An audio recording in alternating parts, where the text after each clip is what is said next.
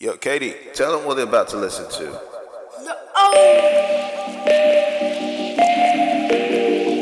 Welcome, guys, to another exciting episode of The O. Happy Black History Month. I never thought I was going to say that, but, okay. So I had this conversation with a friend of mine a while back, and then he had this thing about Black History Month, which of course a lot of you've heard about. Like, why do we have to celebrate Black history just once a month in the whole year? Here's what I think. I think a lot of people need to be educated, and it's good to earmark a certain period where everyone would be, in a way, subtly persuaded to talk about Black history. Okay? And it becomes a financial incentive. It becomes a brand incentive. I don't think it's a bad thing. I think with time, maybe it needs to be embedded more into the communication fabric of our society. But I just feel at this stage, it's not a bad idea. That is my thought on it. So with that, I would say again, happy Black History Month. I mean, I know it's the end of the month, but it's better late than never, right? Okay, so this episode, I have two good men I worked with recently. These guys are creatives. They work for a very popular broadcaster here in the UK. They go by the name Antz and Adie, Anthony Jewishe and Adrian Headley. These two guys came up with an idea, and I was brought on board as a design director by a very talented senior producer called Angela Little, and we crafted, I would say, a piece of work that has been talked about in the whole TV industry at the moment. I was so humbled by the reception of this work. What did we do? We did a promo, a 60 seconds animated promo that encapsulates Black culture in the United Kingdom. It talked about the music, it talked about the food, it talked about the culture, it talked about literature, arts, poetry, everything. It is just a brilliant piece of work that was crafted. And I think, I'm very proud of what we achieved. So again, I was the design director and I was a lead animator. I had a few animators jump in at certain points to help out with bits and pieces. The script was crafted by Antz and Adie. We had Angela Little, the senior producer, working on the project as well. Like, she wrangled in the talents. She made sure we had clearance to use the pictures. She facilitated working with Kwesi, the music producer who was based in LA. Like, any resource we needed to make it done within this time we had, she was able to pull it off so quickly. And look, she was just amazing. And she was also helped by a very hardworking production assistant called Chwana Codell. Chwana was just amazing, staying up late, attending to every single request we had, and she was so on it, so on it. Listen, this was a very quick turnaround. This was 3 weeks. This whole thing was done in 3 weeks. 3 weeks in terms of me being briefed, getting the story, conceptualizing the whole thing, and getting it done. It was mental, right? Like late nights, espresso, but it was a passion project in that sense, in the sense that, like, most of the core team were Black people, and we wanted to create something that our kids would watch months and months down the line, years and years down the line, and be proud of it. I had my two kids in it, making their public broadcast debut. And if you guys check the show notes, you'll be able to watch the full promo. And I'd love to hear what you guys think about it. So before we go into the episode, let me tell you about my guests on today's episode. Anthony Jewishe, also known as Antz, is an award-winning creative and director. He currently works with ITV Creative. Antz has worked for MTV, BBC, and the popular Red Bee Media. And some of you here in the UK have seen some of his works, such as the 2019 Rugby World Cup campaign, the 2015 ITV2 rebrand, Black Voices campaign, Mobile Paving the Way campaign, and to name a few. My second guest, Adie Headley, also a creative at ITV Creative for over 15 years, receiving the odd award here and there, because he's good like that. He's an avid lover of trainers, arts, furniture, and just design in general. And then, unfortunately, Adie is an avid supporter of Tottenham Hotspurs. Right, so these are my guests, and without further ado, this is my conversation with a talented Antz and a talented Adie about our seminal project, It's All About the Culture, the Black History Month promo for ITV 2020. First of all, thanks guys for joining me. No worries, man. Yeah, man. And then let's start from the very beginning before we go into the project, because there's a lot to talk about. There's a lot to unpack. I just want the audience to know a bit more about you guys. So let's start with Mr. Adie Headley. Adie, take us through your. Yes, yeah, man. I'm putting you on the spot right now. Let's start with you as Adie. Like, where were you born, and why did you end up in the creative industry? Where was I born? I was born in a town just outside London called Luton in Bedfordshire. My parents, my mum was born in Grenada, but then she moved to Trinidad and then came to England in the 60s.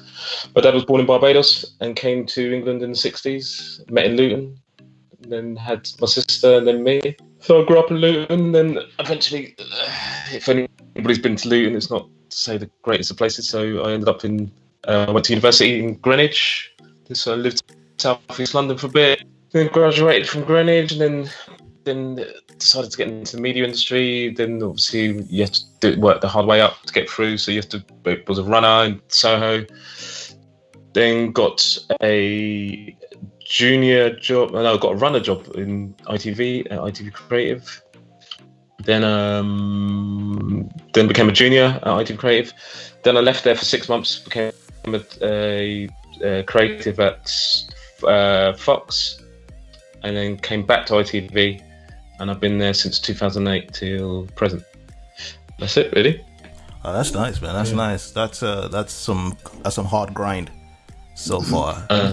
Yeah, that's a hard. Yeah, I probably missed out some bits and pieces, but yeah, that's basically in a sort of nutshell. Yeah. No. I'm sure there's a lot. I mean, you're not a teenager, so there's a lot. I'm sure there's a lot that's gone on in those years, which I'm hoping we unpack as the episode goes by. So Antz, what about you, man? Sure, man. What's your story? So I'll follow in Adie's footsteps. So basically, Mum came over here again when she was 17 years old by herself. I have my mum had me. I have a younger sister. Well, the creative path was most of it a bit more complicated for me. I kind of did art and kind of sucked it. Can we swear, by the way? Go on, man. Do your thing. Okay. I was a bit shit at it. I always wanted to do kind of like graphics, but I wanted to kind of figure out composition because I really liked video and stuff like that. So I studied graphics. Kind of went on to a course for graphic design for a uni degree. But my Apple Mac Photoshop skills weren't to scratch. So I kind of came up to a process where I had to kind of like drop out of university for a couple of months and wait to go on another course, which is digital media production course. And that kind of changed my life. Yeah. Then had a son working in retail, got my first job as an intern at MTV. As a runner, and then got a job at MTV, and then kind of like worked as a runner, as a production assistant, got in where I could fit in, went over to, became a production assistant at Red Bee, which is now BBC Creative, and then stayed there for a few years, made my way over to ITV Creative as a junior, and kind of worked my way up from there. So yeah, it's been a journey, but I guess we've all got our journeys. It's the creative field is one of those things I was speaking about earlier. I was saying one of the things I like is that you can start from the bottom. Like it's very humbling. So yeah, that's my story. Yeah, what's interesting about what you guys have both said is, and I think, because I had one of the early episodes I did was with two designers, and we're talking about the underrepresentation in the industry in regards to black people, and how there is no easy path in, right? And also you'd realize, like in the beginning, you have to come in and not really get paid, and how many people are able to ride it out for the first, I don't know, say 2-3 years you know, of their early careers in the industry without having much money in their pockets, because you'd been a runner, you're not highly paid, and it's not the best of jobs, to be honest, and because this, like, how much responsibility are you given? You know, you're very talented, but you're not given enough opportunity, so you start to lose patience. But you guys have kind of like weathered it out to the position you're in. So starting with you again, Adie, how are you able to manage your expectations in the beginning? Did you have mentors, or what was it like? What kept you going? No, none of that. But the thing is that I think running now has changed a lot from running when I was younger, when I was doing it. I think because we used to have to run around Soho and deliver tapes and get food and all that. So now I imagine what I see now is no tape delivery. It's all mainly getting food and stuff like that, isn't it? Because we deliver everything's delivered on files and whatnot. So slightly different from when I was younger. Yeah. Mentors and all that. There was no real mentors. You sort of, as you said, those are difficult. For anybody, it's a difficult thing to get in. If you don't know anybody, it's quite hard to get in. Let alone meet that person. It's probably a bit harder. Yeah. So I don't know. As you said, you just got to stick it out. Yeah. Try and make ends meet. As you said, running jobs is not highly paid. Yeah. But then it's sort of. It's quite an exciting time at the same time, because a lot of people in the industry come from that background, so they're always running, so they'll sort of look out for you. Right. Okay. But it is a hard slog though, and you've got to stick with it. I mean, I know a lot of people who sort of dropped out. Because it's just hard to make ends meet, man. Yeah. And was it a case where you saw people ahead of you that were like black people like you, or was it a case where it doesn't have to be black, like you just saw someone who inspired you to stay on, or not really? I mean, you go in there with ambitions that you want to be a director, or you want to do this, you want to do that. So it was just more of that, really. I mean, I never saw it as a black and white thing. I was looking for black people to inspire me. I just wanted to just go and sort of, do my own thing and get into the industry and whatever. I mean, but then when once you're in there, you then start seeing, hey, maybe I'm slightly old one out, but yeah. I hear that. What about you, Antz? What kept you going? I think I've always said creativity is the gift and the curse. It's the gift because you have creative ideas, and it's the curse because it's hard to switch off. I think what kept me going was I just loved creativity, man. Like I've come from humble beginnings. None of my family were into the well, actually my mum was the only person who was kind of like creative. She wrote a lot and stuff like that. My sister followed after me, which she's very good at art. But in terms of like my other family, they were like, "What is this art thing? What is this?" There was a lot of kind of naysayers. When I got into the industry, did I have mentors? I didn't necessarily have mentors, but I asked a lot of questions. And I think, like, just like Adie's saying, it was an exciting time. But when you're around, you can't really like put it's hard to explain, but when you're around something new and that's exciting and that you've never experienced before, and you're around a bunch of people that were runners too, that were like excited to be in the presence of what they wanted to do, it's like a real melting pot. So you find that sometimes you might find producers or other creatives or creative directors that take a liking to you because you're asking questions. Because if they say like he's saying, you have to get food, you have to get drink. I had to go when I was an intern. I remember I always used to have to go to Soho Market to get fruit, and like obviously you kind of become aware that okay, this person likes this fruit, that person likes this fruit, and that kind of starts conversations, and therefore people go, oh, what do you want to do? Like, what do you want to get into? So there was you get in there, and like, did I see many black people? No. Did I? But I didn't let it stop me. I didn't. It was never something that held me back in terms of me wanting to just learn and be the best that I can be. Do you know what I mean? But you just kind of crack on. But it was an exciting, like Adie said, it was an exciting time because none of us really had a lot of money.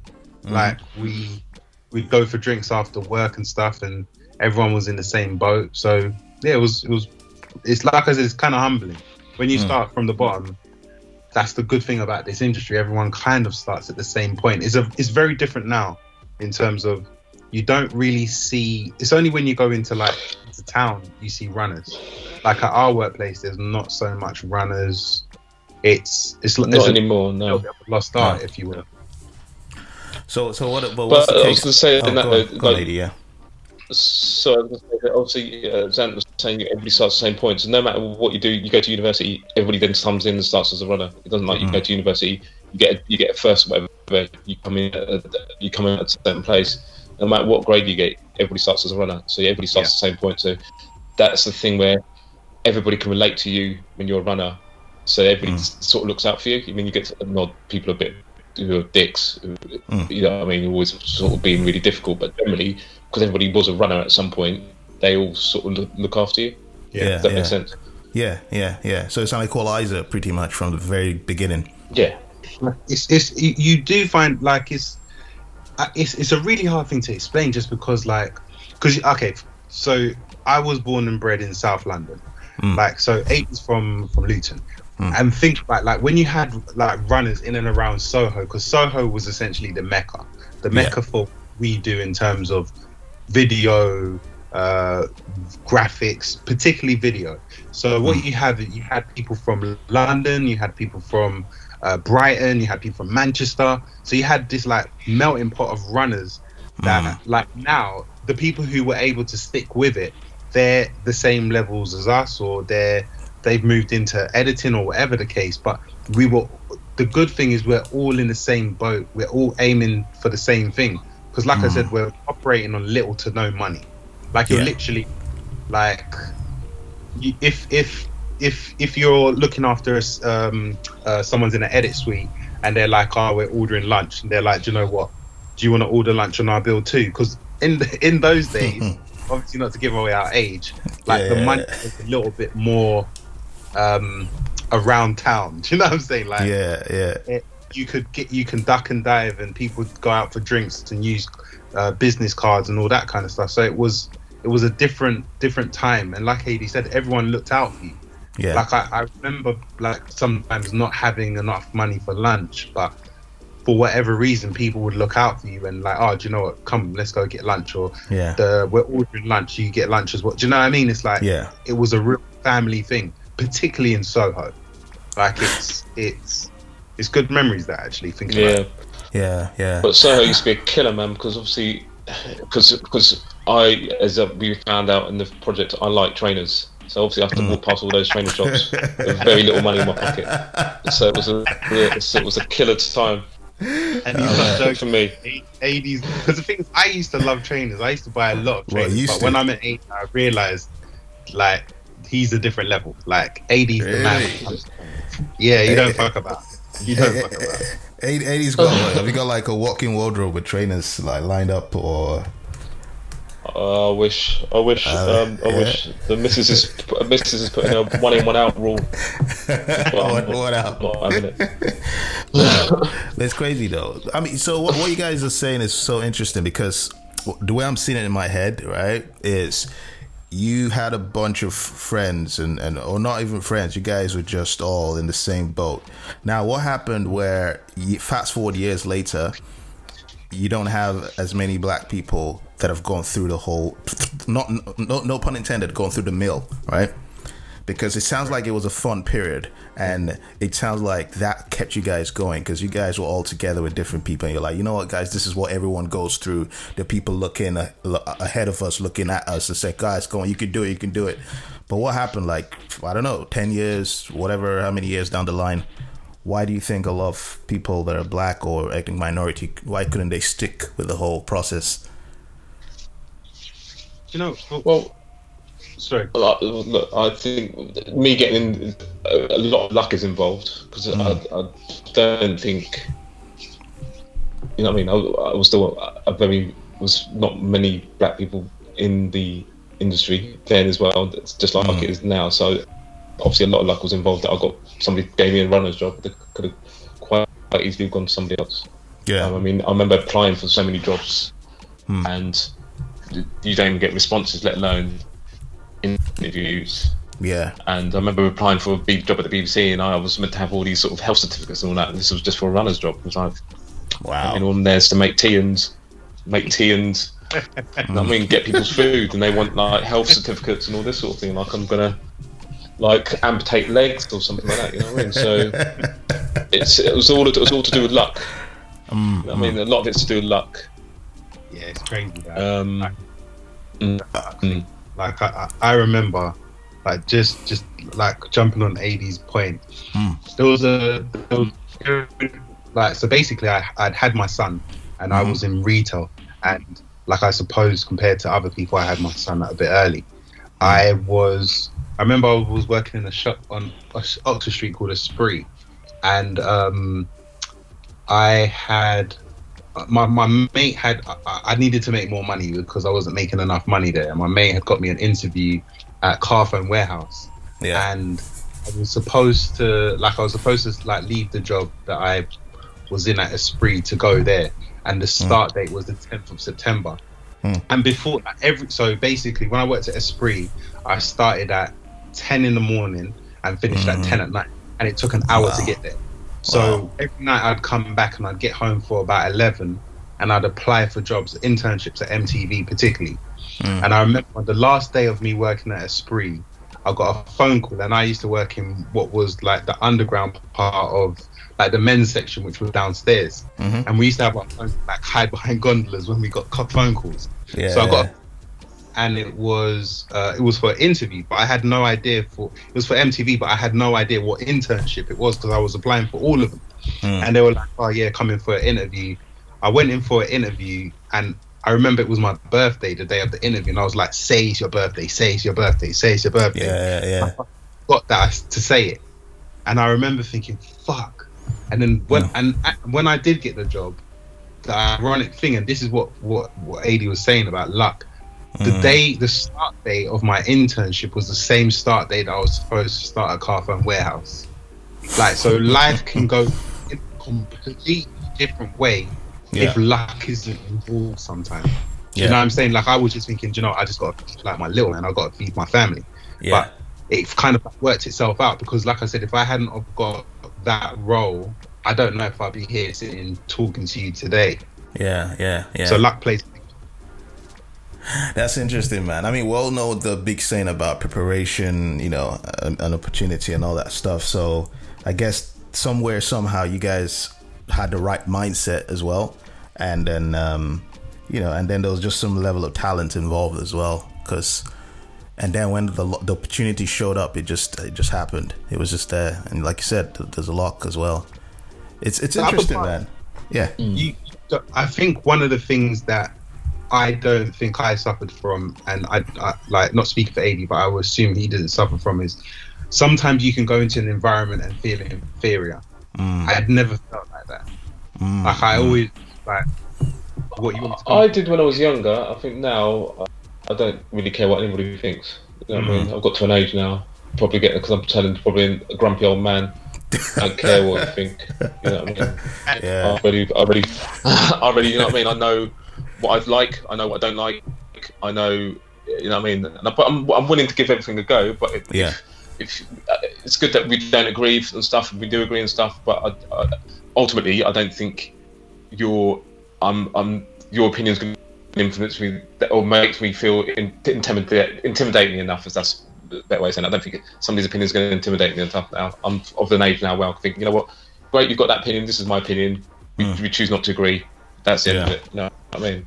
Rather than some people like scared of somebody else's opinion not matching theirs.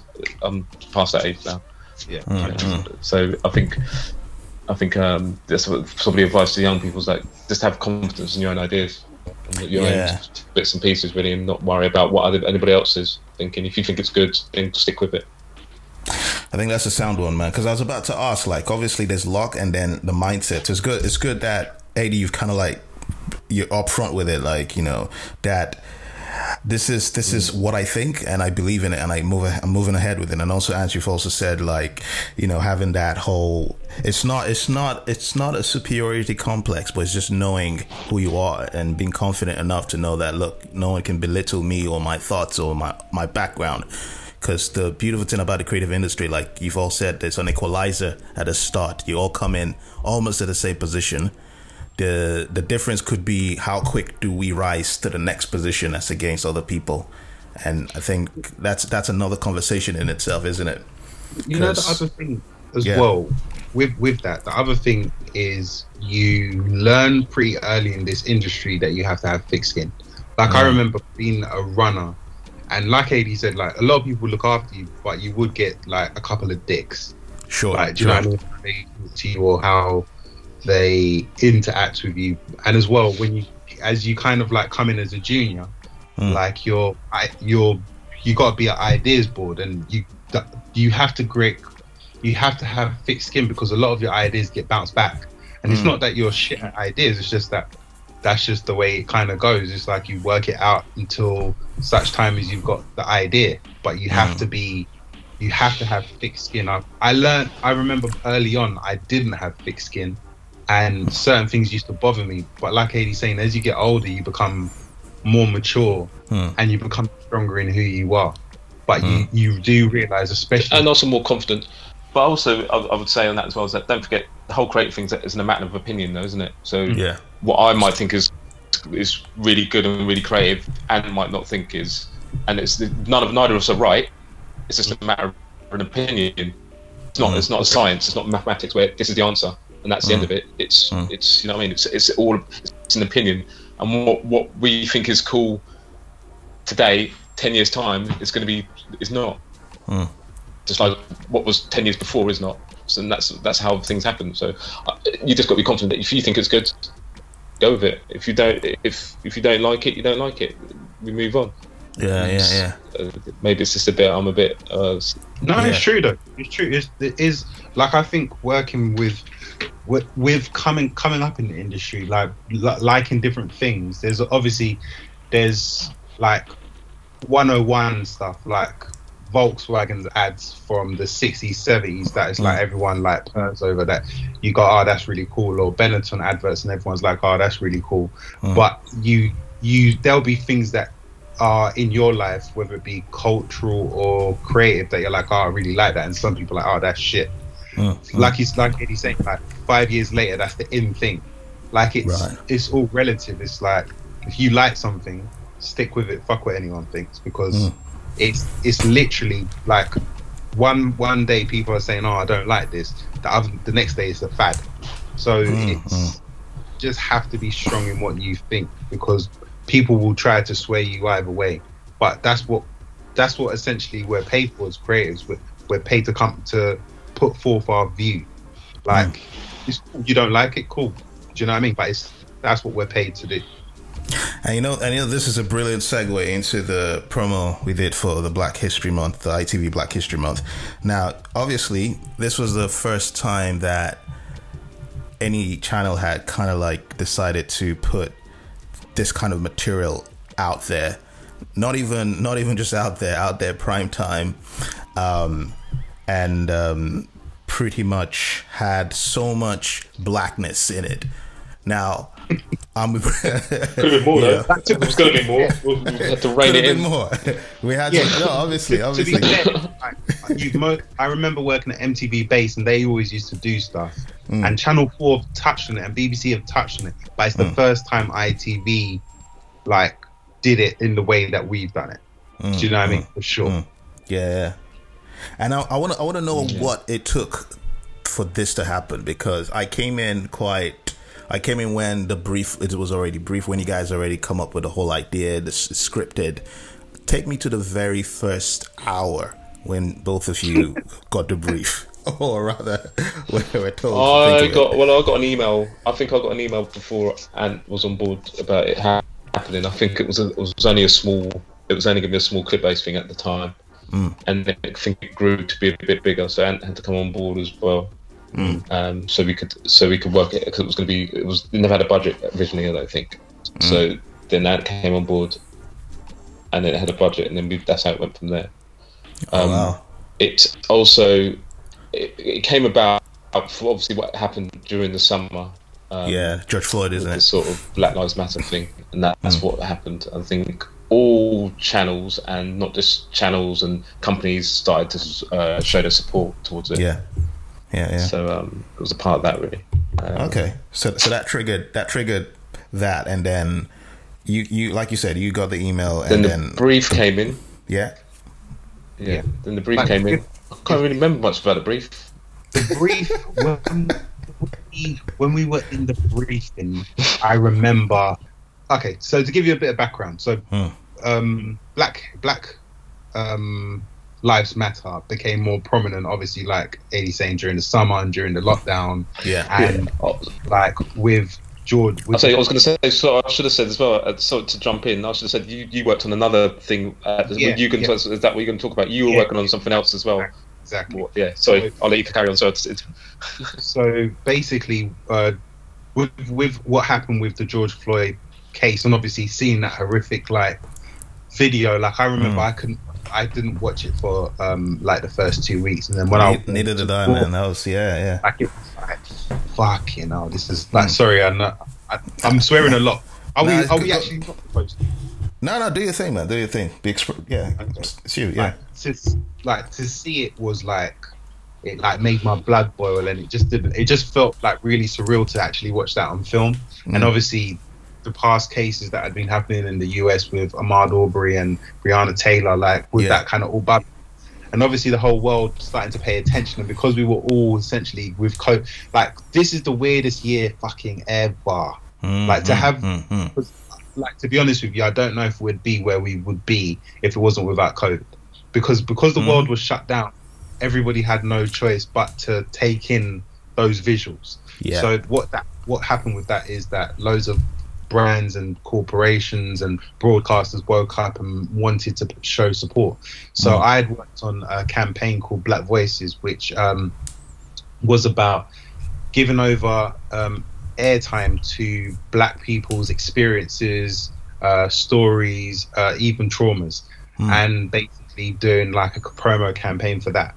So obviously that was with that is quite harsh in what people are saying. Some of the things are really enlightening and looking forward, but some of them were quite real, like people's racial experiences and stuff.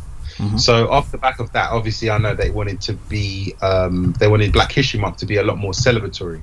So when I came on board and when we were in the briefing, from what I remember of it, it was that they wanted it to feel upbeat, they wanted it to feel fun, they wanted it to feel empowering, they wanted it to feel all of the things that we don't necessarily always see Black people in, whether it be on air in terms of television programs or whether it be advertising.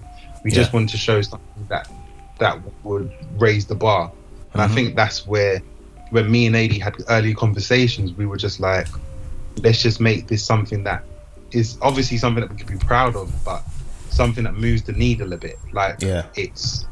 This isn't about just wallpaper. We're not trying to make another thing that's just part of the wallpaper. We wanted to make something that was that was cool, that you would see, that people would be like, oh, that's different, that's cool. Yeah. How we got there, I'll let Adie talk a little bit. Also, we wanted to. We wanted to make something. One was we didn't want to make it something about feeling other people feeling guilty about stuff. We wanted to make it, as I said, celebratory. Another side to Black people. You know what I mean? Yeah. That it's not all. I don't know how to say it, but yeah, basically we just didn't want to make people feel guilty. We just want to make it a big celebrations thing as well, because it's Black History Month is a celebratory thing. So that's why we that was where our thought process was starting at. that to make it bright, colourful, and celebrating. Yeah, exactly. And it's all about the positive things of being black. 100%. Like the funny thing is, I remember when me and Adie would speak early on, and we were just speaking about like black culture and the things that, like, we were talking about our experience. Like, for instance, we talk about our experience when we were kids going with our parents to the market, like going to the market and the food and the colours and the different vegetables and the different meats and the different this and that, and it's just the culture and the vibe of it. That was, I remember, one of the big things early on, and we wanted to make sure that came across, because that's not something that you necessarily always see. It's like in our own time, in our own culture, going to the market when you were younger is normal, but I don't think that's something that we necessarily see on television. Which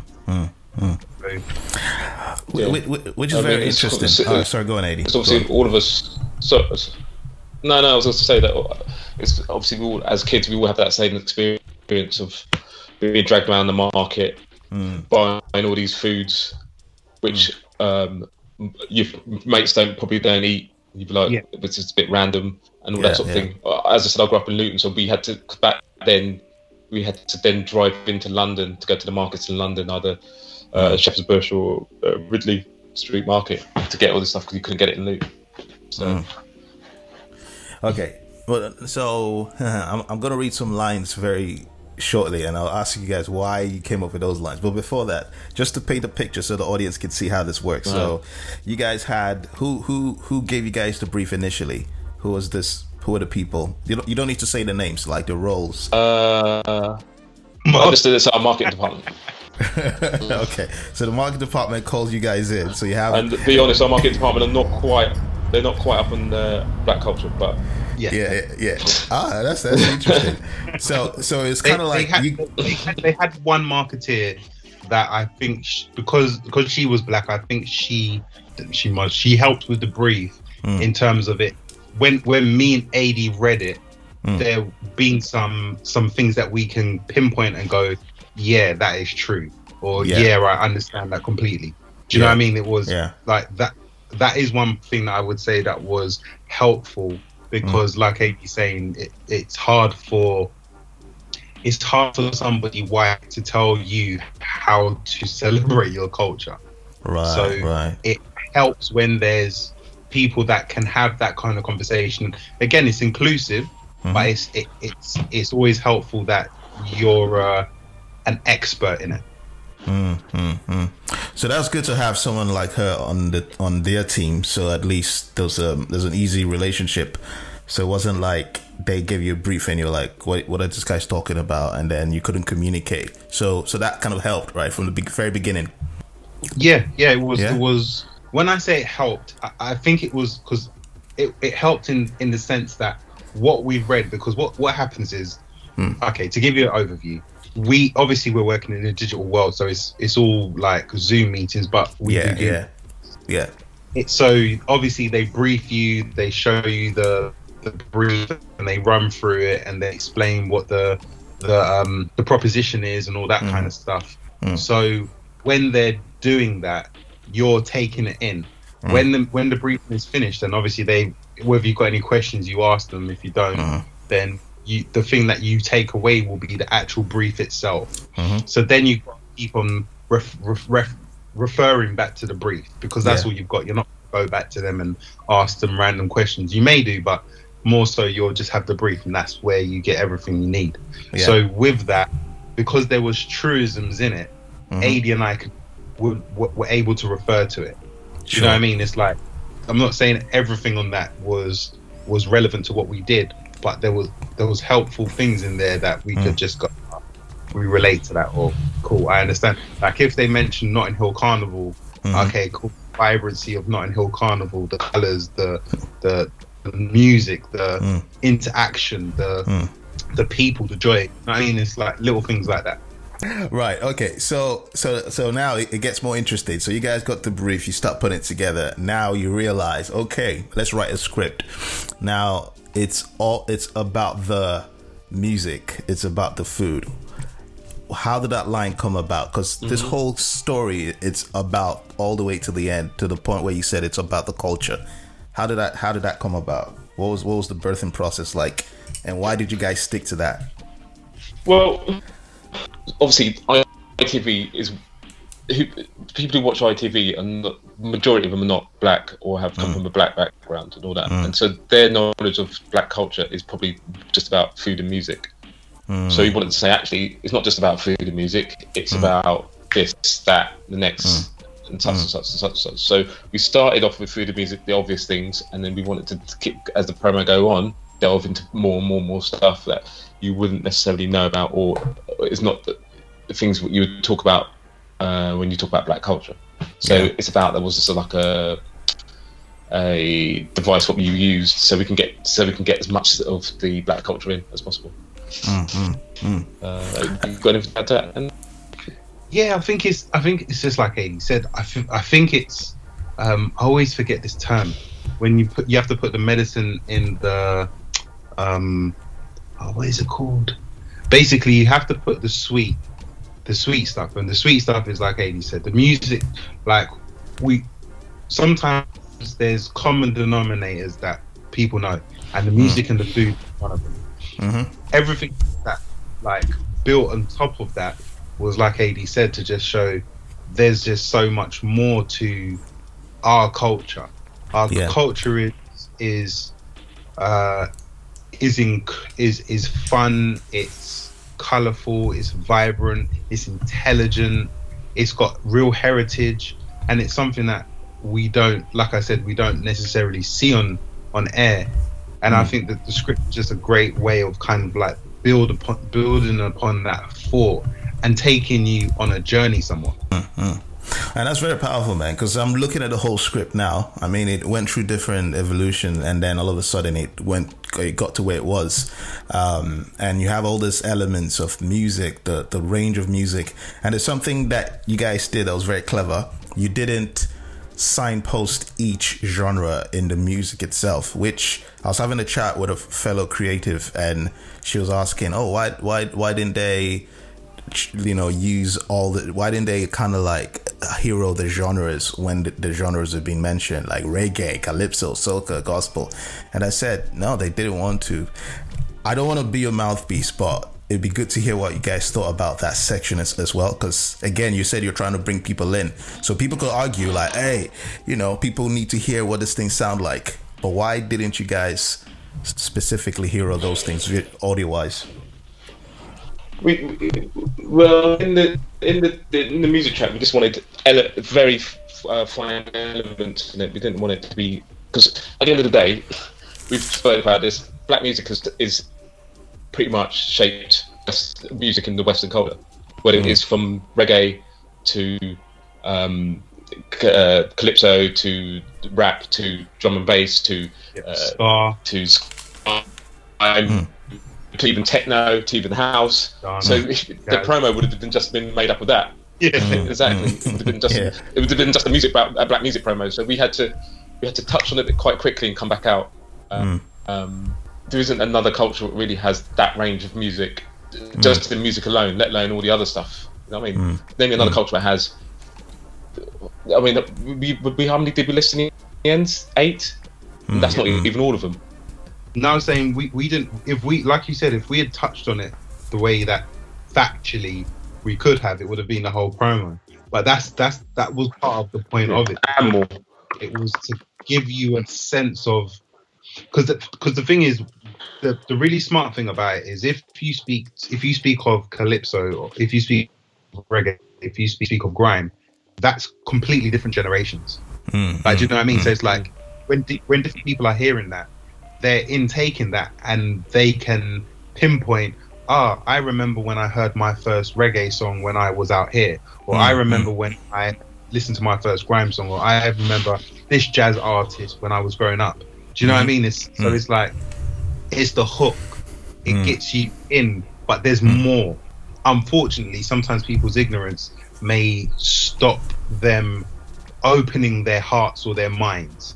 So therefore, sometimes you have to get them in, and then that that common denominator allows them to go, oh, do you know what, that I do like, yeah, oh yeah, and it's like even touching on people that that we put in there in terms of like someone like Mary Sequel. I remember early on, Adie was like, oh yeah, Mary Sequel, and I was like, yeah, you're right. Do you know what I mean? There's people who are that we learn about in history, and I'm not saying we forget about them, but like, yeah, for sure, we should shout about those people, you know. And she was in the Stars You May Not section. That's what. That's what, because we wanted to put look, because there's obvious people, you know, just footballers, actors, and all that, but and the musicians, but we wanted to show the people like Damon the Dobbs, who was a judge. You guys, who most people know was the first black judge. We put Mary Seacole in there. We put Arthur Wharton in there, the first black professional footballer. There's people who wouldn't know at all, and so it just gave, as we said, it was going from obvious things what everybody knew about food, the music, and then it starts to delve into people didn't know, poets, artists, scientists, stuff like that. So that was the whole sort of journey we want to take people on. And it's really powerful. And there was a list as well that we had. The original list we had, it was so long. It was, you know what I mean? Adie were just like, people would know, loads of people didn't know. Yeah, we were literally just adding loads of people. Like there was, like I'm looking at part of the list like we were thinking about. Johnson B. Harry, soldier who received a Victoria Cross. I think the cherry on top of this project for me is that what we did is we didn't just celebrate Black History Month for in a contemporary way. We also nodded to the past and the past of Black British talent across all the fields in this promo. Like, do you know what I mean? It's whether it be medical, whether it be poet, whether it be literature, whether it be arts, whether it be science, it touches on people from a huge range. So it's not one thing. Do you know what I mean? It's like people can. It's almost like Easter eggs because there's some people that even Adie told me about that I didn't know about. Do you know what I mean? So it's like it was a real learning experience, and I think that's most probably why it's gone down so well, because people are learning. Yeah. I wanted to put someone like Dame Linda Dobbs in because we were talking about how hard it is to get into the media industry or whatever, but she was the first black female judge, which is like more or less impossible, isn't it?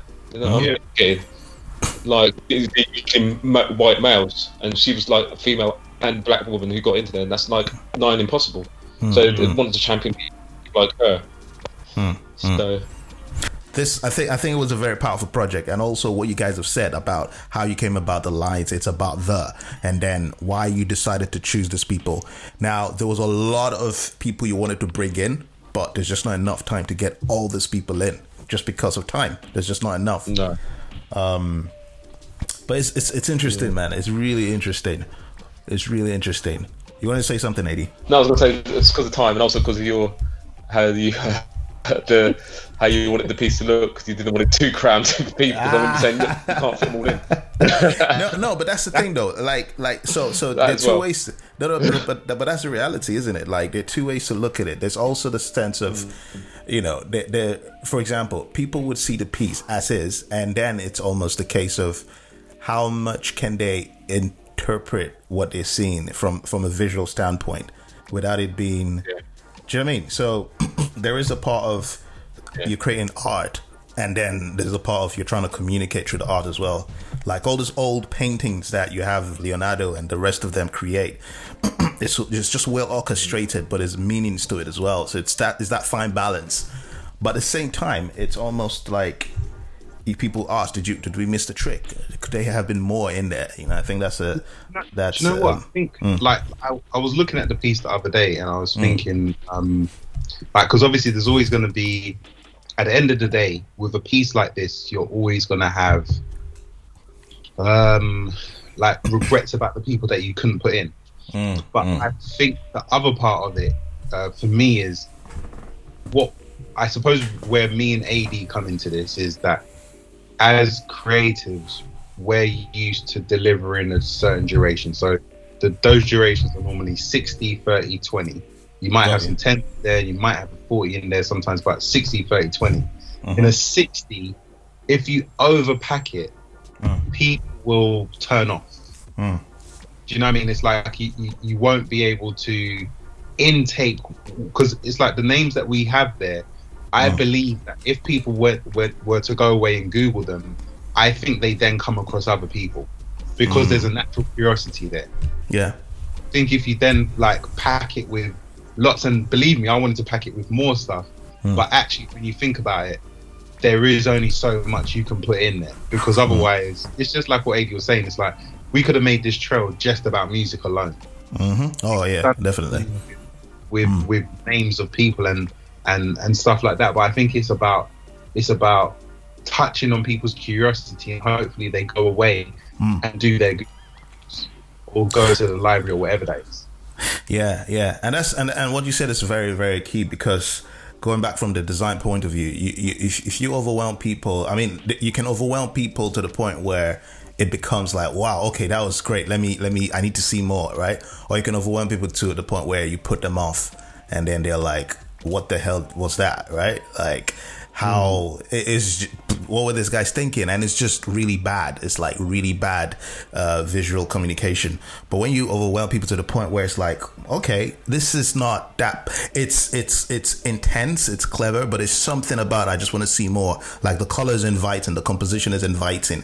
I need to know more. I need to get in. And it's just that little subtle artistry that I was hoping we could bring to it, and I think we did. So it's a very dense piece. Like there's a lot going on, and there's so many layers to it. And it's almost like, how do you communicate something without packing too much in it? One of the things that what I can remember was that so when we were going through the pitching stage, we were speaking to the people about the Black Dandy style, and like that bit was Adie kind of like he had a reference, and then I remember speaking and we were like, oh yeah, remember that Guinness ad that they all had that kind of like really kind of style. And then obviously it being Black History Month, with like, I'm African, and obviously Adie's Caribbean, so but with the diaspora of colours, there's quite a colourful palette. Do you know what I mean? So it's like it really lent itself in terms of like, because I remember early on, like I said earlier, we wanted to make sure that it was vibrant, and it was about joy, it was about uplifting. It was because we'd been through a period of time where obviously it was all quite fucking not depressing. Depressing's not the right word, but it was just very real. It was very hard to just like real time deal with everything while you know, just pretend everything's all right and we're in COVID. So we just wanted to make sure that this was different. But I remember speaking early on about the Black Dandy style and the colours, and then obviously the influence of the kentes and the stuff like that, and the textiles. So it's like it kind of lent itself. And the big part I remember I was talking about was the collage style. Yeah, the style section, because we knew we could. I remember having conversations about we could either ramp it up or ramp it down because of collage style. So yeah, that's one thing I remember about talking about really early on. Yeah. So that brings me to my next question. What do you think what inspired style? Because when I came on board, there was the reference that you guys showed me, which was all collage. So that's pretty much what triggered it, isn't it? Like you guys, so it wasn't like you saw the video and then you're like, well, you wanted that. It was, you looked at all these elements coming together and you thought, what's the best way to bring everything? Because if it's starting from clip based to this, that journey is quite interesting. Well, it started from clip based, and then they deviated to it being shot. And then we were told there's not enough time for a shoot, and because of COVID, it's just practically it's impractical. So then it was a graphic style, and then we and Antz were talking about what's the best way of showing, because obviously the whole thing is about it's a range of stuff. Black culture is not two things; it's more than that. So what's the best way of doing something has breadth, and it's a collage or something, so that's where it's sort of built from there, really. Yeah, You know what I mean? Because you can get across loads of images, loads of different information all at the same time. Yeah, So that's what we built up from there. Really. Yeah, like pre early on, like after I was speaking about the collage, me and Adie were like super aware that it would need a lot of imagery, like for it to. So when you were talking about like making sure it not feels too busy, I remember speaking and we were kind of like, to give you some background, like Adie referred to earlier on, he said that we had a list of names. We did the same thing with visuals. So like the foods that we spoke about in the market, whether it be breadfruit, plantain, okra, like all of that stuff. It was like, and all of the things that we spoke, because like we spoke about like speakers, like, so we literally had a sheet where we would just write down loads of different things that we thought were part of the black culture, and it was a mammoth task, obviously writing all of these, but it was kind of interesting because it took you back as well, you know. Like I remember talking to Adie about stuff and I was like, fuck, I don't even remember. Like, it brings back memories going down to the market. Do you know what I mean? Like he's saying, like having to be dragged around, but then like having that sweet smell at dinner time. Do you know what I mean? And make so. I mean, if this was shot, it would have been really beautiful as well, because I'm just imagining all the shots, especially when you talk about food and being dragged like a little child being taken through the markets and then seeing all this beautiful food and crops and everything. So I guess one thing leads to the other. Like if it couldn't be shot, then why not just make it a graphic imagery? And that brings us to the design. Why the hell did you guys choose me for this job, man? I mean, why? Well, you had no sleep for 4 weeks, didn't you? Was that? You didn't sleep for 4 weeks. You didn't sleep for 4 weeks, did you? Yeah, I didn't sleep much, man. I nearly died, bro. I can attest to that. I remember you put like obviously hats off to you, man. You put in the work. Like to be honest with you, I think and was obviously part of that too, because Angela Little, amazing woman. Angela Little. She put you on our radar, and we had a look. We liked what we saw. Like after speaking to you, like it became clear that you obviously knew what you were doing, and you realized, because what happens in any industry, but particularly the creative industry, is normally when you have a project that has a tight turnaround, one of two things happens. You either have more time or you have more money. And when it happens, either if you don't have one of those things, you kind of have to, it has to be it has to turn into a passion project. So obviously in all the tests that we worked on this, like late hours, weekends, etc., to make it work. But in terms of choosing, your portfolio chose you for us, to be honest. Like I got your perspective, Adie, but no, definitely.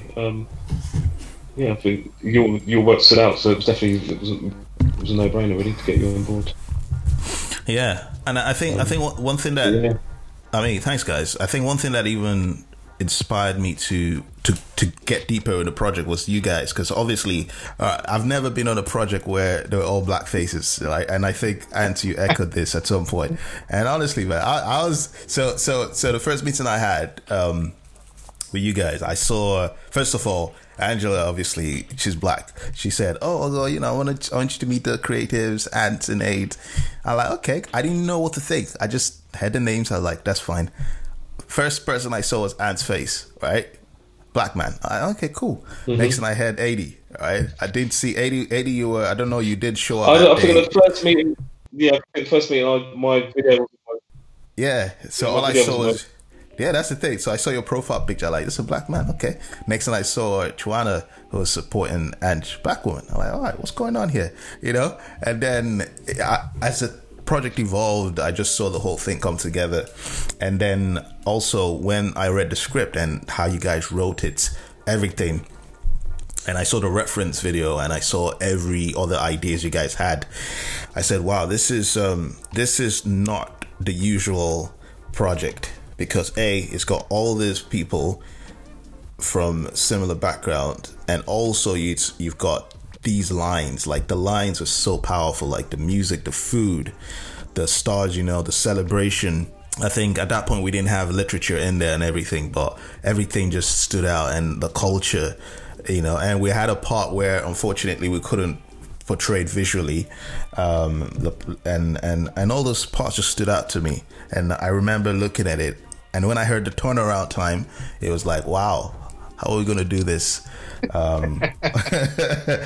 Automatically became a passion project. Honestly, at that stage, when I heard all the pieces came together, I just looked at it like, this has to be one of those projects where one has to really put in that extra time and energy into to make it work. Yeah. So I think for me, I can honestly say, like I've worked on numerous projects, like some big, some small, but I think it's rare in our careers that we'll work on important projects or firsts. Like this is the first time ITV are celebrating Black History Month in the way that they're celebrating it. Like Black History Month is something that, being honest with you, growing up is like, you know, it's a month, and you know, you might go to one or two events, or you might watch a few programs, but this was a chance to like create our version of art, you know, like to make something people, because at the end of the day, you want Black people to be proud, and you want other races to learn, you want other races to appreciate the work and, you know, take it for what it is. So was being on this project with you guys generally was a joy, just because, like I said, it's very rare you get to work on important work. Now let's talk about the music, because the music is something that, you know, it is a special part of this whole piece. Why did you guys go with Kwesi, and what was the whole process like? Bearing in mind, let the listeners know, you guys work remotely, so there was no flying to where Kwesi was. Kwesi didn't show up, come to England, you know, and it was a tight turnaround. How the hell did you guys pull that off? Well, to be fair, that was Antz's idea to collaborate with somebody music-wise, which was a good idea, because find something what would fit it commercially or library would have been, I don't think would have been possible. Yeah. So, and somehow wrangle some money somehow in the budget so we can get a producer on board. Where she found that from? I need to get Adie on this podcast, man. That woman did some stuff, man. She's gangster, a monster, man.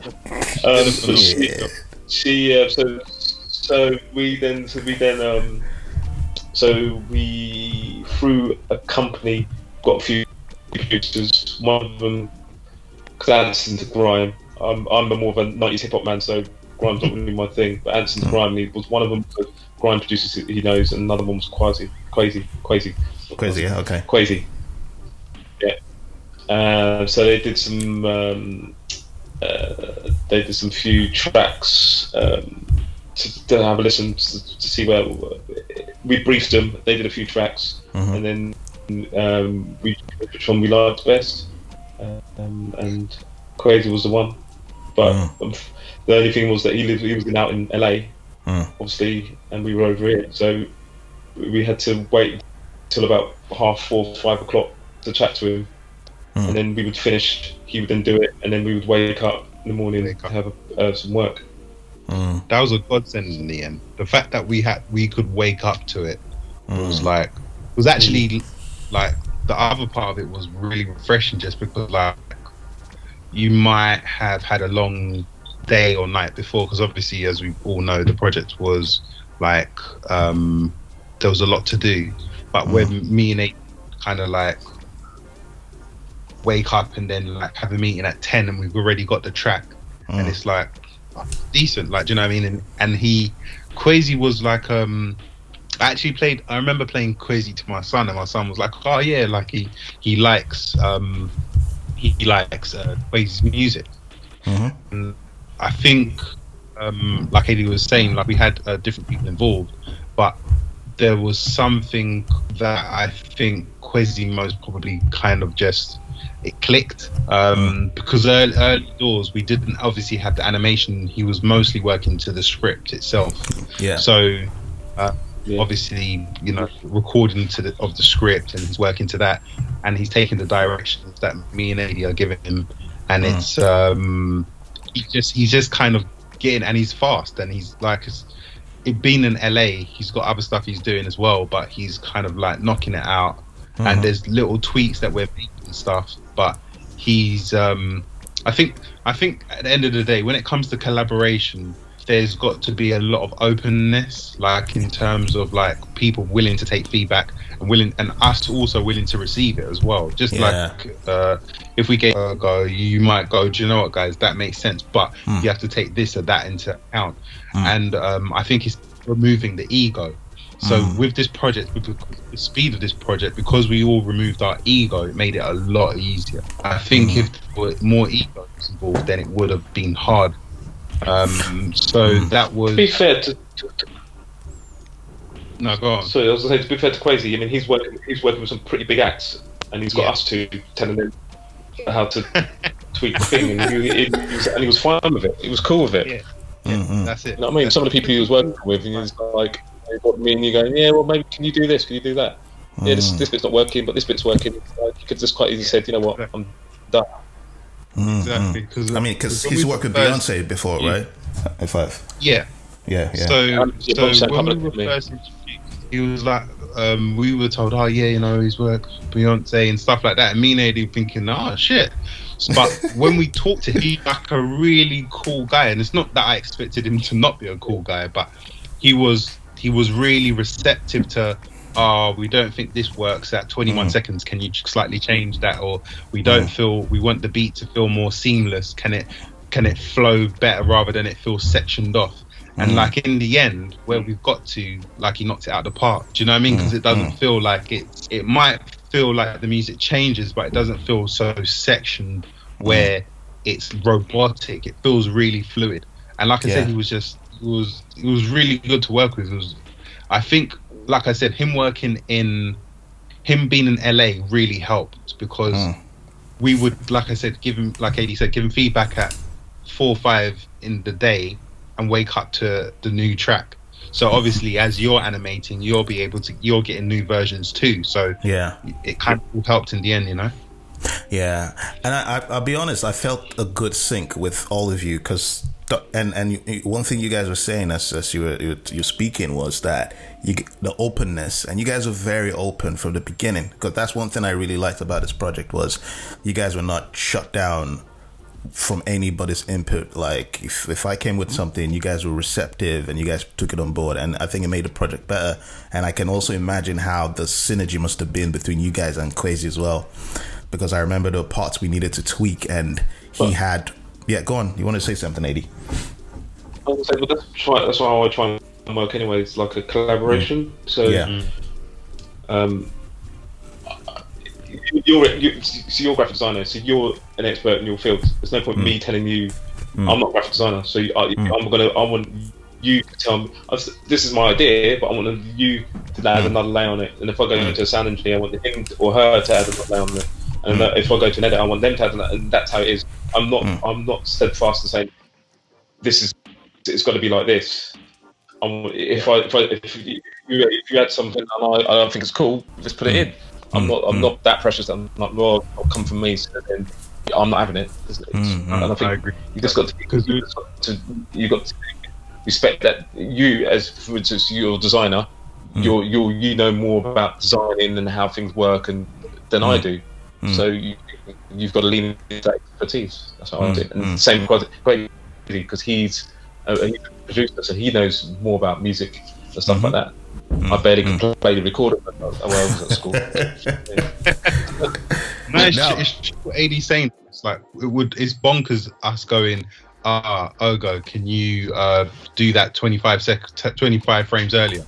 Like we're not designers, we're not producers, music producers. Like, I think the other thing, if there are younger creatives listening, it's do not be afraid of collaboration. Do not be afraid that you will lose control, because the thing about collaboration is it should be done by yourself. It can't. It's better when you see things from another perspective, and like Adie's saying, be open. Just like remove the ego. Go on, Adie. But it's not any less of the work. It's not any less that somebody else has put their input in it. Because a lot of people want to feel that this is totally theirs. I don't think it needs to feel like it's totally. It's about everything. If you look at a film, the director's not. It's not just made by one person. It's made by a load of people, and then that's what it's got to be, isn't it? It's got this load of people putting all in their inputs to make this piece, and that's what it is with making commercials, making promos, making whatever. It's about a collaboration of people, the best people, all working together to get this one piece, to get this one goal. Yeah. So 100%. No, definitely, man. I think it's the magic of ownership as well. It's like, what part do you own? Do you understand? Like, Crazy can look at this and says, you know what, that's my music. Do you know what I mean? Like, that's music. Right. That's the world I've created music. Like, look at it, the design. You guys can look at it, like the vision and all that. And it's almost like when you look at it from those point of view, it makes everyone feel a bit more at ease. But it takes a certain level of confidence and maturity from all angles for everybody. Because like you said, Quasi's worked with Beyonce and he's prolific. And then you guys show up and he's like, because I work with Beyonce, I'm not going to listen to you guys. You know what I mean? You start to wonder, who are you in service for to start with? Like your ego or the vision, you know? I would say, if I'm honest, it starts with me and Adie. It starts with me and Adie in terms of everybody who's coming on board to collaborate with us. If we approach them with the right spirit, then they just like how you came and you said, you know what, it was a really open process. You were open to me suggesting things. So it starts with me and Adie being like that. Not just with you, but also with each other. Like, there'll be those things I was. Go on. We said that in the first meeting when we met. You said like we're open for any of your suggestions. Just say what you think would work and whatever. I seem to remember saying, not that we just want to tell you, right, this is the reference video, we want it like that, and that's the end of it. We wanted you to put your input into it as well. Yeah, and I think for me that was really key, because once you guys said that, and I just kind of sensed that you guys were really honest about that as well. Because it's one thing for people to say, oh, we're open, but when you start to spitball ideas or talk, and then they're like, ooh, no, this is our baby, we came up the, you know what I mean? Like, and it's easy to sense that when you experienced. So when I felt you guys were genuinely open, I was like, okay, this is going to be great, because we can take this to any level with this kind of attitude. And then obviously you had Crazy from the other end.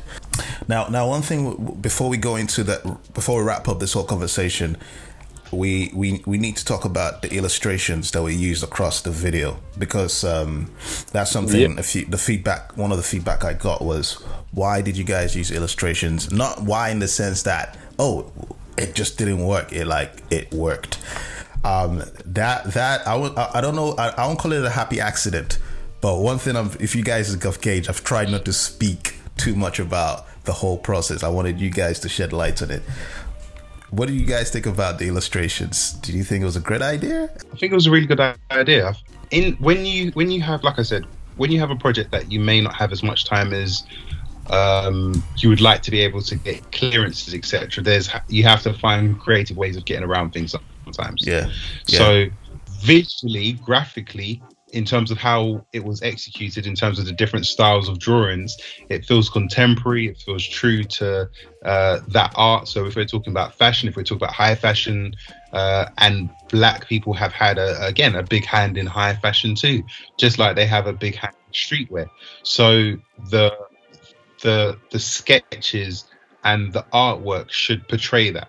Yeah. But in terms of like a look and feel, it feels like it fit, especially when you think about styling, you think about the Kente. And again, being big on when we originally started the process, when Adie and I were talking about the Black Dandy style, and also kind of like, Kente and the diaspora colours. Yeah.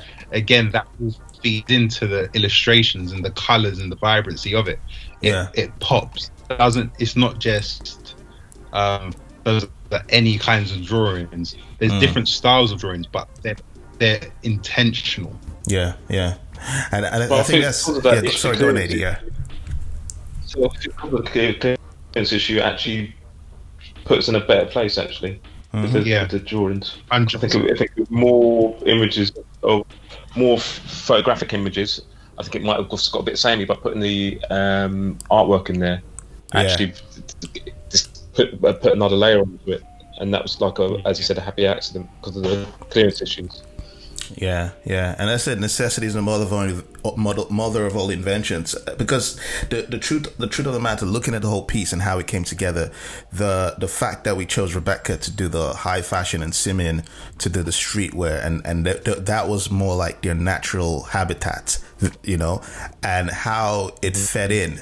If you look at it even from a narrative point of view, because obviously before you have the model in front of the camera, you will have the designs, and the designs will be sketched on paper, right? And it's almost like where everything is back to the basics. Like, we're not just talking about the now, we're talking about the process. How did we get there? The fabrics, we're not just putting fabrics on people, but look at the fabrics in this rare form, and look at the art in its infancy, in its idea stage before it goes on a model, you know. So it's got those little subtle nuances that was quite intriguing. And again, it's almost after the fact though, you look at it. Especially, someone sent me a comment the other day about Afro, the way we used Afro across the whole piece, how the girl, and I think Antz, you echoed this at some point when we spoke on the phone a while back, you said the little girl with the hair transitioned into the sketch of the woman with the book at the end of the piece, you know, and they both had Afro. And it was quite interesting. I did, you know, when I was putting it together, it didn't click until that moment. You know, but you sort of on the subconscious, don't you? You know, you do these things on the subconscious. Yeah, you know subconscious. I mean? What I was going to say about you mentioned Rebecca. Rebecca turned those images around pretty quickly, man. I couldn't believe how quickly she turned those images around. She worked all through the night. She worked all through the night. Yeah, she worked all through the night. When there's, I think there's some things that kind of come together, and again, like Adie said earlier about luck, you can kind of they're lucky things that happen. But I think the other thing about being a creative and a director as well, like we have an opportunity to represent ourselves in the light that we want. So for instance, we get to, there's a little girl or a little boy who watched that promo who feels seen, who feels like they can see themselves. And I always say representation is key. Sometimes you can't, if you don't see it, you don't feel you can be it. Like that's not always the case, but I think with this, we were given the opportunity to put ourselves in the best light. We were able to control that. It wasn't some other person who was picking the imagery, or wasn't some other person picking the drawings. It was all us being able to say, we want to use that image, we want to use this style, we want to make these colors pop, we want to use these fruit and veg, we want to use our food in this way. And I think that's one of the things that I really enjoyed about the project, because it's black excellence at every point. It's not black excellence just on the creative, it's black excellence in terms of the visuals. Like people can be proud of, because like I said, representation is just so key. Like we don't always see these imagery that we put in our promo in such a positive light. So again, like I said, we'll see it, and hopefully younger people will see it and older people will see it, because again, like with the past, you have the Windrush generation. That's essentially our parents. Do you know what I mean? So it's like, it's I think that part is one of the things that I'm most proud about, because we're seeding something that I think will bear fruit in years to come. And obviously you end with the future, the book closes and you've got the woman holding it, the Nubian queen, the motherland, and then you've got the beautiful flag in the background. Nice, man. Look, honestly, man, it's I'm like, again, like I keep saying, this is one of those projects that I was honored to be a part of, and you know, you guys gave me some room to bring ideas to it, and at the same time, it was quite a very. I think it was one of those things where at a point we felt, could we make it? And then it came out. It's a beautiful story that could be made into a movie at some point in our lives, and I'm just hoping it inspires people. Because there's a lot of stories we can't tell on the podcast, but it is. There's going to be that. Do you know what? Like what I can say and what I will say is that not everything is always going to go the way you want it to. 100%. Yeah. Nothing. To be fair, to be true to all projects, there's not going to be a project that's not going to have hiccups or have forks in the road or whatever. And most of the time, it is better for the work. Some of the things that you're faced with can be super, can be kind of annoying or frustrating. But if you're true to the work, you'll find a way to figure it out and work around it. That's true. The most important thing in that is the team. We had a solid fucking, like, me and Adie would be in meetings, and if there was something we didn't agree with, we would say, or we would talk about how to get around it. But we always found an answer. And I think one of the things that, like, I haven't said this to you, Adie, but obviously I really enjoyed working with you because we would divide and conquer when we needed to. Like, there were when there were points where there were like script changes or something, and there was a recording, like, you know, I would be like, okay, cool. Adie was like, you do this, I'll do that, or okay, you write. I would be like, I'll write this, or you do this, or do you know what I mean? We would divide and conquer, and I think that's where it starts, because it's just like a family, right? The parents lead the way, and someone like I have to take Angela Little. I have to take my Angela's a legend, man. She's a legend. Yeah, absolutely. Like, she worked evenings, weekends. Like, she really pulled out the stops. So all of the things that we're talking about, whether it be the artist, yourself, voiceover artist, all of that stuff, she pulled that all in together. So it was a real team effort. It can't be done without, you know, everybody being on board, because, like, we all know we worked evening, weekends. Like, if we didn't sacrifice some of those, the work wouldn't be as good as it is. Yeah, but we definitely. did. And work is. I think now, if somebody makes something like this, they can use ours as a reference, whereas before there wasn't. Yeah. And I think you're very correct. No, sorry. So I was going to add to that. I think on all projects, especially bigger projects, you just got to be kind of creative, agile. That things are going to be thrown at you, and you've just got to have, you know what I mean? As Antz said, it will probably end up being making the piece better, but you just got to be creative, agile, and not stuck into being like, this is how it's got to be. You just got to be creative, agile. We could have just said, like, we just want images of for fashion, and then we've just been stuck. But we decided we're going to draw stuff in, have artists to draw stuff, and it's added another layer to it, which wasn't originally going to be there. And as I said, it was good working with each other, divided and conquering, and then bouncing off each other ideas and bringing certain bits to it, which one of us didn't know and the other one did, and vice versa. It was just good working as a team. Quite a lot of the time when you work at ITV as a creative, you work on your own on projects as well, so it's good. And this was the first time you guys worked together, isn't it? Yeah, that's amazing. That's amazing. The funniest part is Adie's a Tottenham fan and I'm an Arsenal fan, so we're always ripping each other if we play each other, or if one of our teams is doing badly. But this is the first time Adie and I have, like, worked together on a project, and this, if anything, like, it's again, one, it's a passion project, but two, the timings were tight. So, it's ridiculous, like, we had to get aligned quickly. Do you know what I mean? And it wasn't even a conversation where it was like, we've got to figure this. It just naturally, because again, like I said, when you take ego out, it becomes easier, because I've worked in a pair before or more, and it's been very difficult. Yeah. Because egos have got in the way before, and therefore the work's not necessarily suffered for it, but the process has. Because when people say trust the process, it sounds like bullshit. You actually do have to, because like when I will be like, Adie, I've got a meeting at 11 to 12. Could you go to that meeting and fill me in? Or Adie would have a meeting and I would have to fill in for him. And without that, like I said, that trust and that taking the ego out, we wouldn't have got there. So same thing with you, because you put in like Adie said earlier, like we had to take a hat, because mate, I think there was days when you didn't sleep. I'm pretty sure of it. Do you know what I mean? Like you just be like working.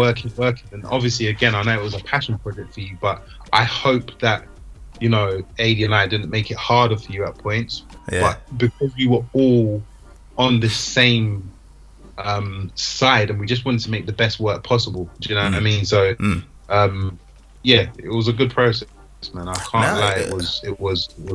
I'm proud of it.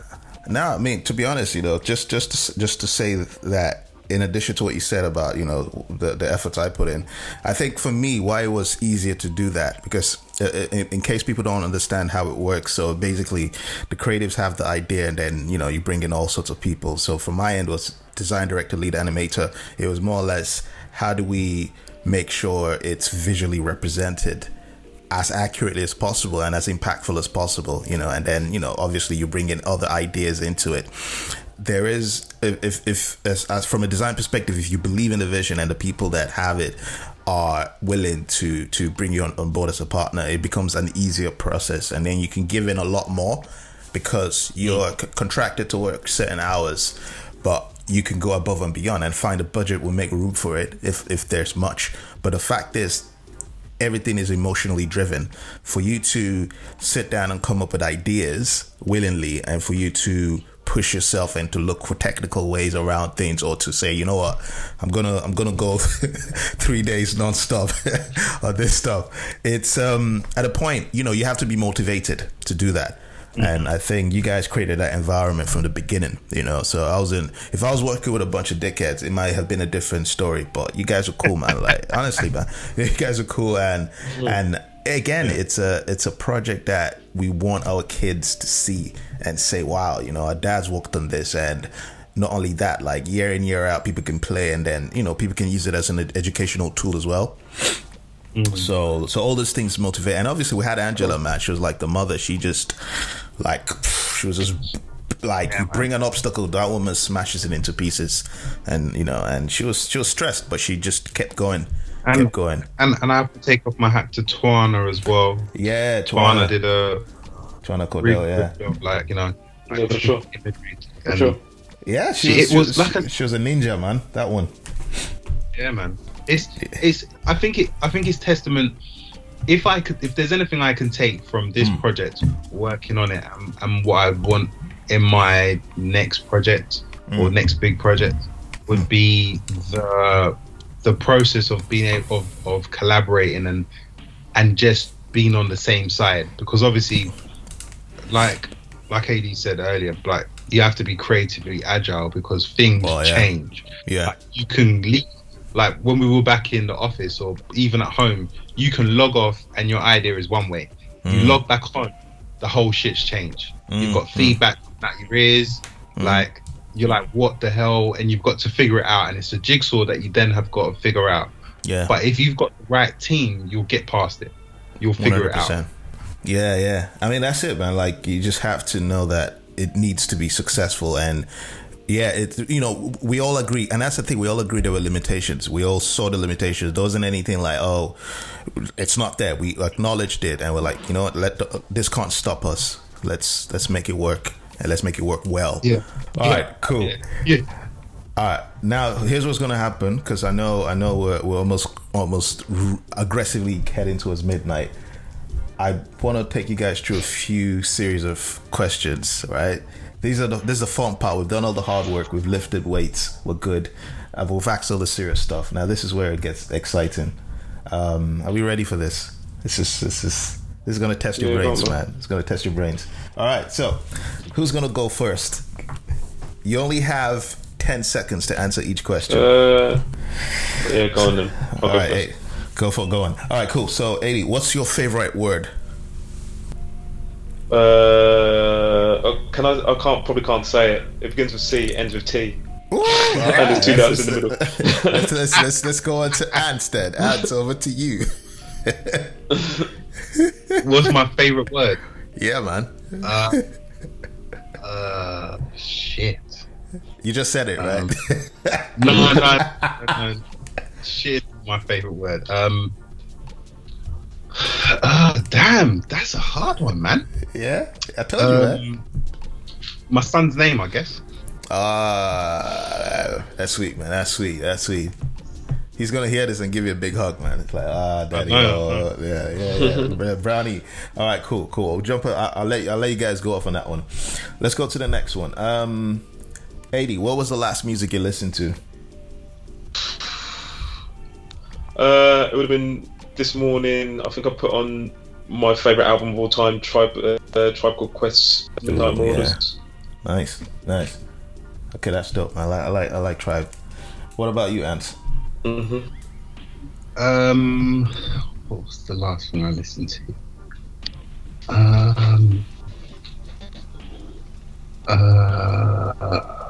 Well, I suppose there's two things. There's a new album by a rapper called Benny the Butcher. Okay. Funny name. And the Star Wars theme song. Star Wars theme song. Yeah. Do you know the funny thing? Honestly, honest to God, right?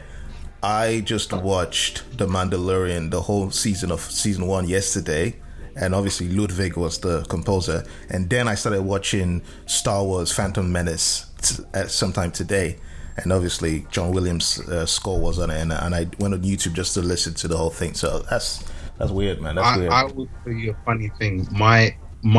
The reason why I do this is because of Star Wars. I remember, ironically, being a kid at Christmas, like being like 6 or 7, and watching Star Wars on ITV. Funnily enough, and being, what the fuck is this? Star Wars is brilliant, man. It baffled me that someone could think of this in their head and create it. Like it blew my mind, and that's why ever since then that I've been chasing that feeling of wanting to be able to create something. You know what I mean? So yeah. That's amazing, man. I mean, Adie, was there anything that inspired you to get, like, movie-wise or music, that inspired you to get in the way Antz has described? Well, obviously, being my Star Wars, Indiana Jones, was into all of them. But MTV, funny enough, was what made me get into this sort of thing. Right. Because when MTV was actually good and actually showed proper music videos, I know, right? I used to watch. Not showed like Geordie Shore, whatever they show now. When they used to actually show music videos, I used to watch it constantly, looking at all, because you know when they used to have decent budgets for music videos, and they used to be like a little mini film in themselves, and that's what got me into this sort of thing. Really, that's what's inspired me. It was super creative as well. MTV was like, that's when it was. Some sort of 90s times. Music videos were just unreal. I mean, this was the days of David Fincher, right? Like when it was making Madonna videos. Yeah, man. Like proper films, epic. Yeah, but you got bands like even Radiohead or Massive Attack. Their music videos different. Just quality. No. Proper fucking. I hear that. Meatloaf as well. Proper pieces of work, and then but all of them had proper music videos. I mean, they spent serious money on it, a lot more than they spend now, because obviously they don't have an image to show them on YouTube videos, so they don't spend as much money. But back then, the music video were quality. Yeah, and also it was a bit like the wild. I remember then MTV was a bit like the Wild West. It was literally like by young people for young people. They were the coolest channel on the planet, though, didn't they? They used to have things like Keith Haring's doing Keith Haring stuff for their what do we call it, for their idents and stuff. Keith Haring doing take on the MTV logo and stuff like that. And they used to have other just Yo MTV raps. Oh man, yeah, with Dre. Lived by and used to record off onto VHS all the time. Used to care. Yeah, exactly. Used to care about Dre, the AMAs, like the award ceremonies. Like used to care about them because they were like events. Yeah. Like, Things have changed. Well, we'll see. All right. So next question, Adie. Now, who is that one person you admire or respect that you like to have coffee or break bread with, and why? It could be anyone. It could be. It has to be living though. When I was talking about,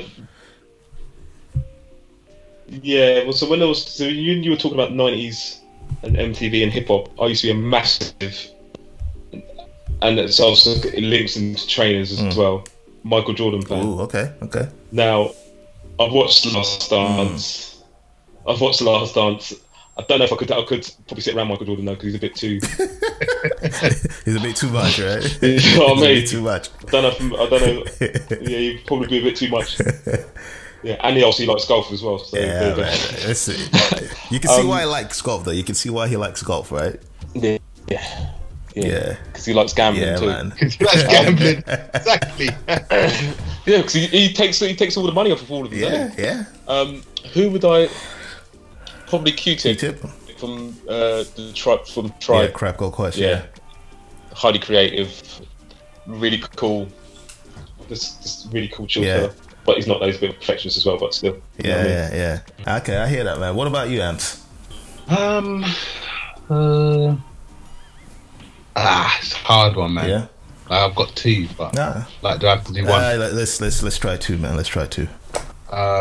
One would be Spike Lee. Like I said, I direct as well, but I think why Spike Lee is because during the 80s, particularly the 80s and the early 90s, he made black films that as an English person, it gave me a real look into what life was like for black people, particularly in America at that time. And I think he gave a perspective of films like Crooklyn and stuff like that you hadn't seen before. I'd never seen that before. It was like Do the Right Thing. He just made like iconic films. So yes, Spike Lee. I'd love to like pick his brain.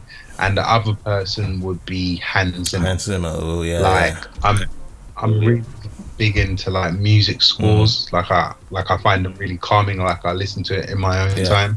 Like if I'm cooking or something, or even going to the gym.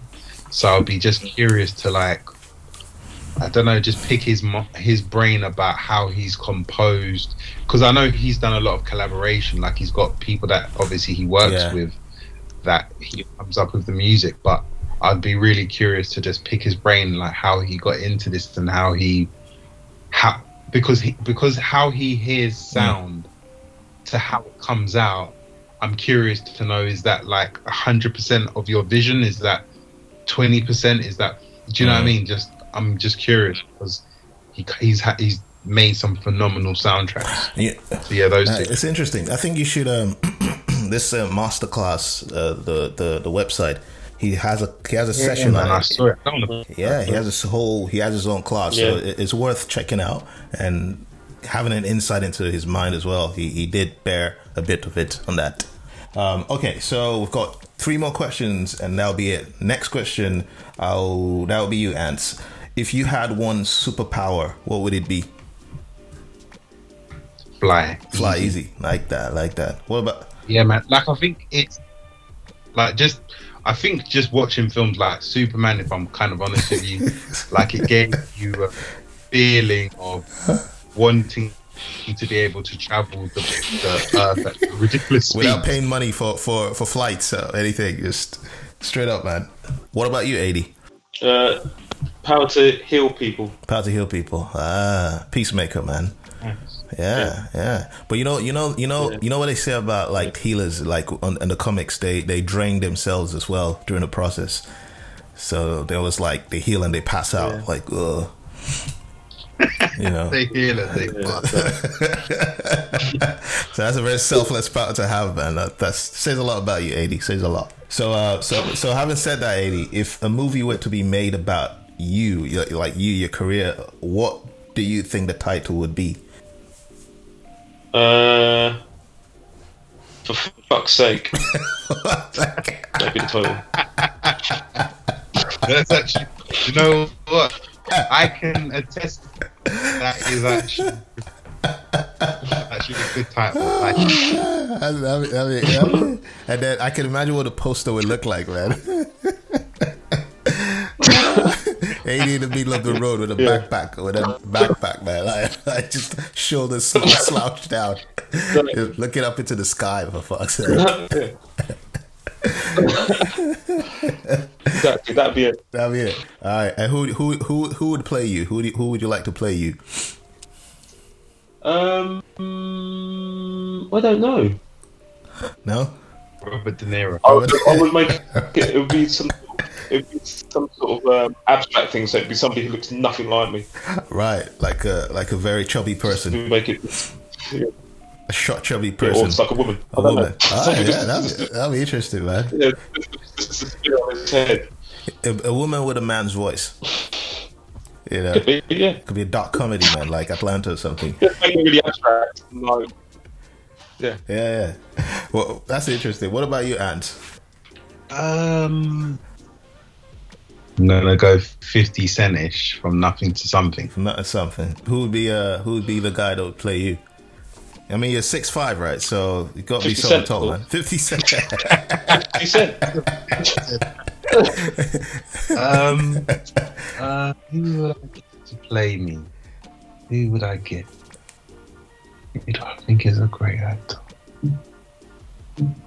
Jesus Christ, my mind's gone blank. That's a great actor who plays you then. I'd play me. Fuck it. Yeah, you play you, man. You're like 50. Listen, like 50 Cent. Just like 50 Cent. Just like 50 Cent, bro. The man made a film about himself and he played himself. If I could get someone to play me, I'd say it would be Sidney Poitier. Sidney Poitier. Oh wow, they had to de-age that man big time, man. Young. What are they going to do? The agent. The agent, yeah, man. The whole budget of the film would go on that. Does the agent Sidney Poitier?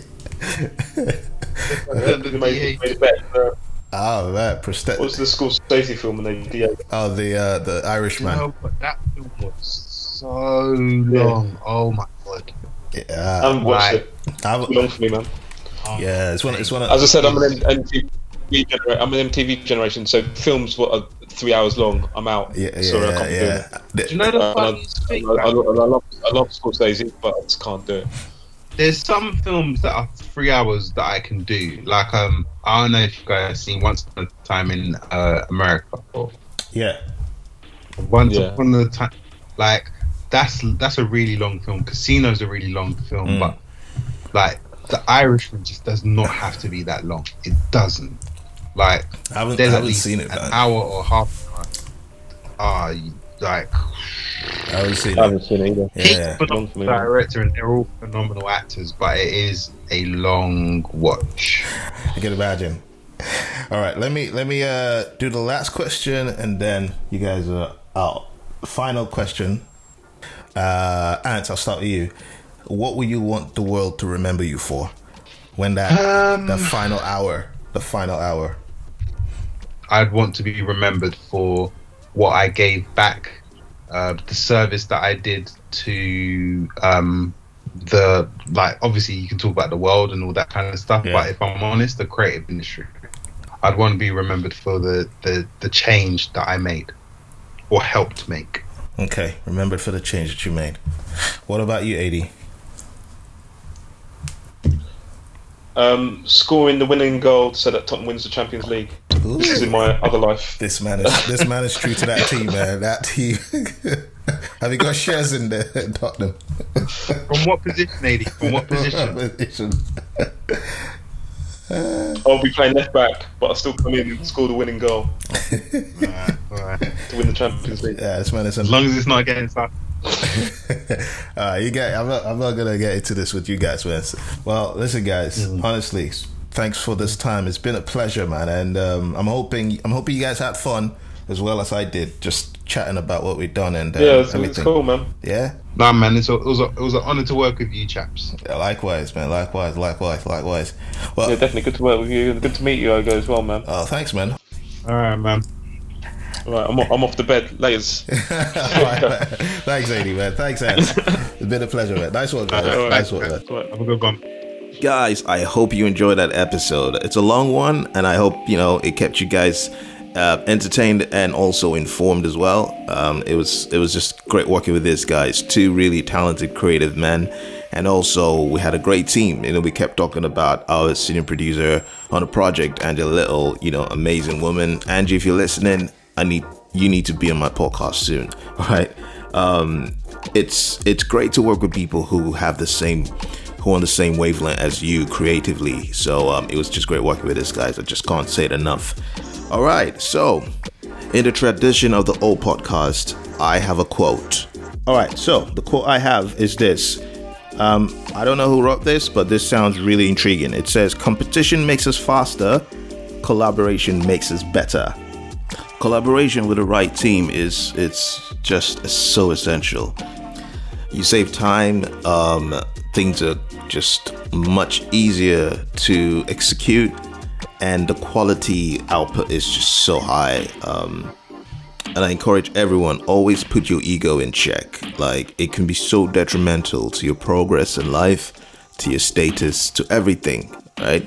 And wherever you are in life, it's always good to reflect on things. And if you want to move forward or whatever, just always have that time. Just a few minutes of the day to reflect on things. Just clear your head. If you got kids, send them to bed on time and sit down and reflect. If you don't, just take time to reflect. Like, why are you where you are in life? Is that where you want to be? Just reflect. The thinking. And most times you just need to surround yourself with positive people and positive energy and just run away from negativity.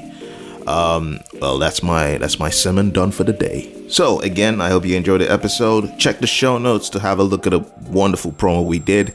Feel free to drop me comments, your thoughts. Also drop Adie comments, drop Antz comments. They'll definitely appreciate it.